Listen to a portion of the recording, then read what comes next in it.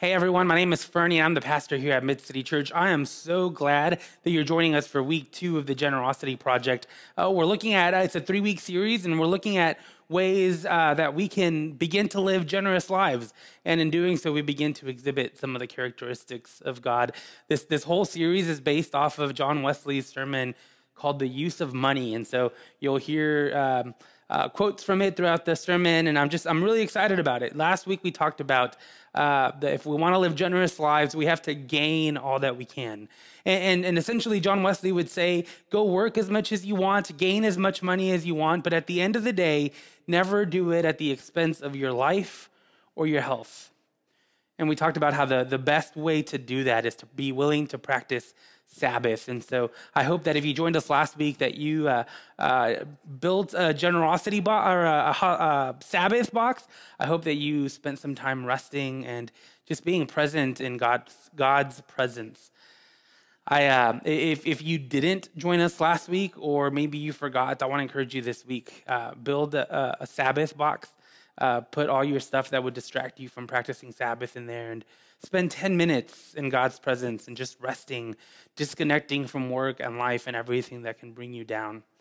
If you didn't join us last week, you'll find in the comments section some links to our worship service. So there should be one for Facebook and YouTube, and we even have a podcast that you can listen to while you're exercising, or you're on your run, or you're driving to work. So I want to encourage you to go back and listen to week 1 of the Generosity Project.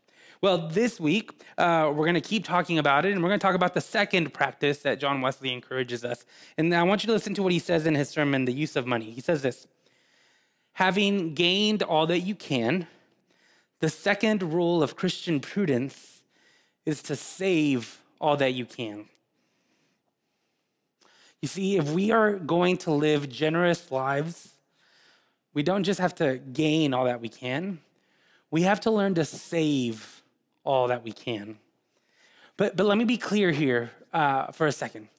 I think when I think of that line, right, save all that you can, the first thing that comes to my mind is cushion my savings account, grow my retirement or my investment funds, right? Maybe if you have a can, an empty coffee can where you're putting cash, right? Like fill that up as much as you can in case of an emergency, right? We tend to think of saving all that we can as this idea of gathering as much money and holding on to it for as long as we can and building as much as we can. But I would actually say Wesley has a completely opposite idea of what saving all that you can means. I want you to listen to this quote from a sermon. Waste no money curiously adorning your house in superfluous or expensive furniture, in costly pictures, in paintings, gilding books, or in elegant rather than useful gardens.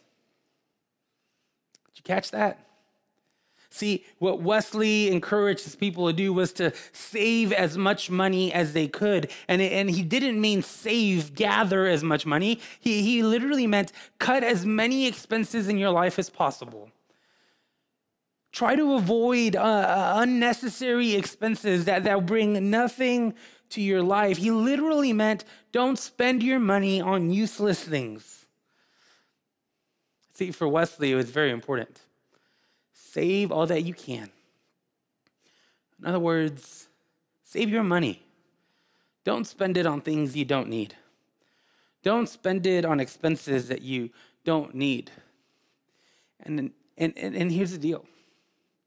The way you do that, the way you begin to save all that you can, is by learning to be happy or content with what you have.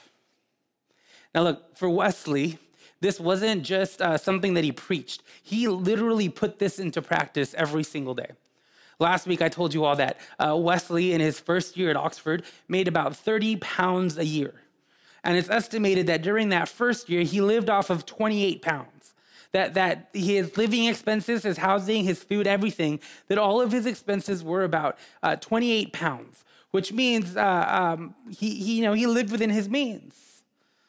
Well, the following year, if you remember, he made 60 pounds. He was still living at 28 pounds that second year. He refused to increase his expenses. What's really fascinating is that later in his life, as Wesley's popularity grew, he was making about 1,400 pounds a year. I mean, that's a lot of money. And do you know how much his living expenses were at that point? One would assume that they were a lot, right? No, his living expenses went from 28 pounds a year to 30 pounds a year. I mean, he didn't just preach this stuff, he lived this stuff. Save as much money as you can by not making purchases that you don't need. Don't waste your money on unnecessary things. In fact, at one point, he even says, it'd be better to throw your money in the ocean than to buy things that you don't need. Friends, if we're going to live a generous life, then we have to learn to save all that we can. And if we're going to save all that we can, then we have to learn to be happy with what we have. We have to learn to be content with what we have. You see, that was John Wesley's challenge to people at his time. And it's the same challenge for you and I today. We have to save all that we can if we're going to live generous lives. And if we're going to save all that we can, we have to learn to be happy or content with what we have. So how do we do that? How do we learn to be happy? How do we learn to be content with what we have? Well, today's scripture, I think, gives us 3 tools to do that. And I want you to listen to this. We're going to read the whole thing first, and then we'll talk section by section. So our scripture comes from Exodus chapter 16, verses 16 through 20. And here's what it says. This is what the Lord commanded, and this is Moses talking. It says, gather as much of it as each you needs, an omer to a person, according to the number of persons, all providing for those in their own tents. The Israelites did so, some gathering more, some gathering less. But when they measured it with an omer, those who gathered much had nothing over, and those who gathered little had no shortage. They gathered as much as they needed. And Moses said to them, let no one leave any of it over until morning. But they did not listen to Moses. Some left part of it until morning, and it bred worms and became foul. And Moses was angry with them. Now, let me explain what's happening in this text. We read a little bit of it last week, but this is a little bit further in the text. So the Israelites are out in the wilderness. They've escaped Egypt, slavery in Egypt, and they're headed towards the promised land. And they start getting hungry along the way. And so God tells Moses that in the mornings he's going to give them manna, give them bread to eat. And so Moses tells them in the morning, right, go out and gather as much as you need. But don't save any of it for the next day. Some of them do, and that bread, that manna, goes bad.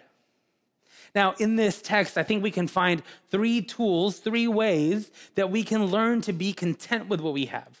And remember, if we learn to be content or happy with what we have, then we can begin to save all that we can. We can begin to live generous lives that way. So here's the first one. Here's the first thing that stands out to me in this text.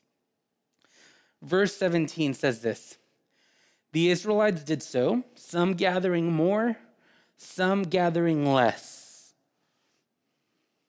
See, the first thing we have to do to learn to be happy or content with what we have is that we have to stop comparing ourselves to others. See, the scripture tells us that they all go out and they gather, right? They gather whatever they need, and some gather more and some gather less. Notice what's not in this text. Notice what's missing in this text. Scripture never tells us that the ones who gathered more were better workers. Scripture doesn't tell us that the ones who gathered more were more righteous or closer to God. Scripture doesn't tell us that the ones who gathered less were lazy or somehow unable to gather more. Scripture doesn't say anything about people's worth based on how much they gathered. It simply says some gathered more and some gathered less. Friends, if we're going to be content, if we're going to be happy with what we have, then we have to stop comparing ourselves to others. Because the reality is some people have more and some people have less. But what we have does not define us. what you own, what you possess, what you have on your name, none of that has the ability to define you, to say how much you're worth, to dictate your status in society. Friends, if we're going to learn to be happy with what we have to stop looking around and comparing ourselves to what everyone else has. See, the Israelites gathered to have enough to eat, not to find their social status. You and I, we gather stuff. We gather to meet our needs, not to find or define our social status. See, friends, if we're going to be content or happy with what we have to stop comparing ourselves and what we have to others and what others have. Now, here's the second thing that this scripture tells us to do. We have to remember that what we have is enough to meet our needs. Right? So the first one is we stop comparing what we have to what others have. The second one is that we have to realize that what we have is enough to meet our needs. I want you to listen to this, verse 18. But when they measured it with an omer, those who gathered much had nothing over, and those who gathered little had no shortage. They gathered as much as each of them needed. See, verse 18 tells us, no matter what they gathered, whether it was a little or a lot, it was enough. Friends, I want to tell you, no matter what you have, what you own, no matter how many possessions you have, whatever you have is enough to meet your needs. Look, you don't need the newest iPhone just because it's out. You probably have a phone to communicate with people. You don't need a new computer just because there's a new one that's out. You probably have a computer of your own. You don't need to go buy the fanciest clothes just because they're out and it's the newest, best, fanciest thing. What we have, what you already own, what you already have, friends, it's enough to meet your needs. See, if we're going to be content, if we're going to be happy with what we have to assess, we have to look at everything we have, and we have to realize that we have enough to meet our needs. The third thing that I think this text reminds us, the third tool this text gives us, is that stuff will never fulfill the desires of our hearts. I'm going to say that again. Stuff will never fulfill the desires of our hearts. John Wesley says it this way, and this is my paraphrase of John Wesley. The more we indulge, the more we end up wanting. The more we indulge in stuff, the more stuff we end up wanting. I want you to listen to this for these two verses. It's verses 19 and 20 from the same text. And Moses said to them, "Let no one leave any of it over until morning." But they did not listen to Moses. Some left part of it until morning, and it bred worms, and it became foul. See, I'm going to go off on a limb right now, but my guess is that the Israelites longed to have something, to have more than what they needed, right? They longed to have an abundance because they hoped that in having more than what they needed, their needs would be met. And not just their like physical needs, but more of their unnecessary needs. That in having more than what they needed, the desires of their hearts would be fulfilled. In other words, they'd feel better about themselves. They would feel fancier, more important. They would feel better than everyone else.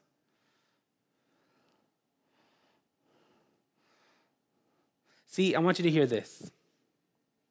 Stuff will never fulfill the desires of your heart, at least not permanently. See, I mean, think about it. The Israelites, they gathered all this bread, this manna, right? They saved it, hoping that by the next day they would feel better about themselves, that they would have a head start on everybody else, that somehow they would just feel better about themselves. And they wake up the next morning, and it's gone bad. They can't eat it. They have to throw it away. See, that's how stuff tends to work in our lives. We gather more and more and more, hoping that eventually they will fulfill the desires of our hearts. But let's be honest.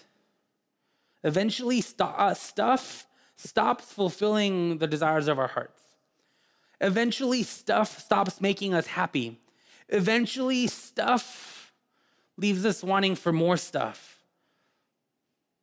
Stuff may fulfill the desires of our hearts temporarily, but eventually, like the bread, they all go foul. Eventually, they stop working. Eventually, they stop meeting our needs. Friends, I know we can all relate to this. I mean, think about it. When was the last time you went out to the store and you bought something that you just absolutely had to have? For a while, it probably met your needs. It probably made you happy. You probably thought, I'm never going to want anything again. You probably thought to yourself, now my heart is truly happy because I have this now. But let me ask you, how long did that feeling last? How quickly did that feeling fade? My guess is that you find yourself today thinking, well, that was nice, but if I only had this now, if I only had that now. See, stuff will never fully fulfill the desires of our hearts. Just like that bread went bad and couldn't meet their needs anymore. The stuff that we own, the stuff that we get, the stuff that we purchase, eventually it too goes bad. Eventually, it stops meeting the needs, the desires that they once filled. Eventually, we have to get rid of them, and our hearts are longing for something more and better. Look, the text is clear. If we want to learn to be content, to be happy with what we have, then we have to stop comparing ourselves to others. We have to realize that what we have is enough to meet our everyday needs. And probably more importantly, we have to realize that having more and more stuff, will never fulfill the desires of our hearts. Friends, if we're going to live generous lives, we have to learn to save all that we can. And if we're going to learn to save all that we can, then we have to be willing to be content, to be happy with what we have. So stop comparing yourselves to others. Realize that what you have is enough. And accept the fact, because it is a fact, that stuff will never permanently fulfill the desires of your heart. So I want to challenge you. I want to encourage you to put this into practice. And here's how we're going to do this. Is there anything in your lives right now that you have been wanting to purchase for a while? Something you've had your eyes on for a while. Is there anything in your lives that you're like, oh, I think I'm going to finally buy this week? Before you do, I want you to ask yourselves 3 questions. The first question, are you wanting to buy this because everyone else has it? Are you comparing yourselves to others, right? You're looking around, everybody else has it, therefore you want to have it too. So first question, are you wanting to buy this because everyone else has it? The second question is, do you already have something like it that still works? All right? This is about realizing that what we have is enough. Before you buy this, whatever it is, ask yourself, do I have something like it that still works, that still meets the needs that I have? And the third question I want you to ask yourself, Have you told yourself that if you buy this, you're going to be happier, or that life will be better, or that the desires of your heart will be filled? Before you make any purchase this week, I want you to ask yourself those three things. And if the answer to any of them is yes, my challenge to you this week is to say no to it. Choose not to buy it. Hold off a while. Don't buy it right now. Instead, look at your life, look around and say, I do have enough. I'm okay. I don't need to make that expense. I can save in this moment. Now, look, I'm going to be very honest and just real with y'all. There will come a day when you're going to look at those questions and you're going to say, no, I'm not buying something because I'm comparing myself to others and everybody else has it. I'm not buying it because it's the next big thing or next cool thing that everybody has. I don't have something that's still like it, that still works. And right, you might look at these three questions and you'll say, no, I really do need to buy this now. And that's okay. Buy it. If your answer to these questions was no, buy it. That means you probably do need it in your life.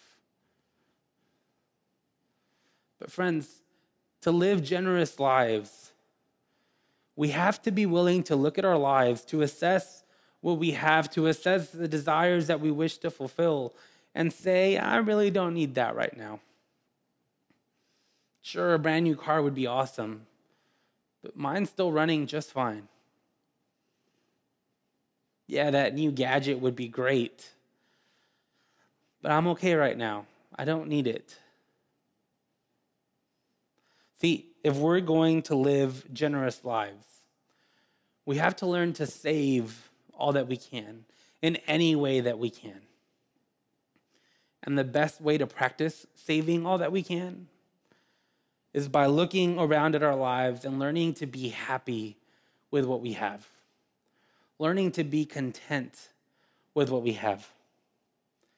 So friends, stop comparing yourselves to others. Realize that what you have is enough. And know that no matter how much stuff you buy, no matter what kind of abundance you create in your life, those things will never fulfill the desires of your heart. Let us learn to be happy, to be content. And in so doing, let us begin to save all that we can. May it be so. Let us pray. Gracious and loving God, I give you thanks. God, this world may push us and tell us to go buy more and to build an abundance, but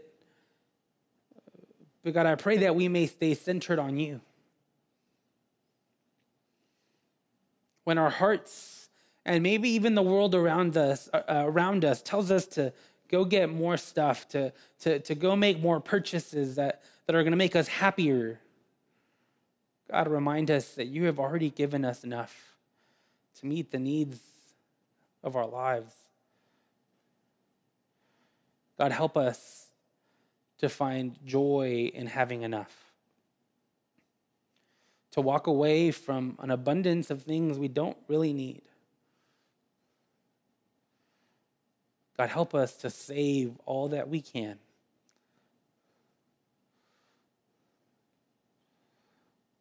God, I just give you thanks. And I pray this in your most precious and most glorious name. Amen.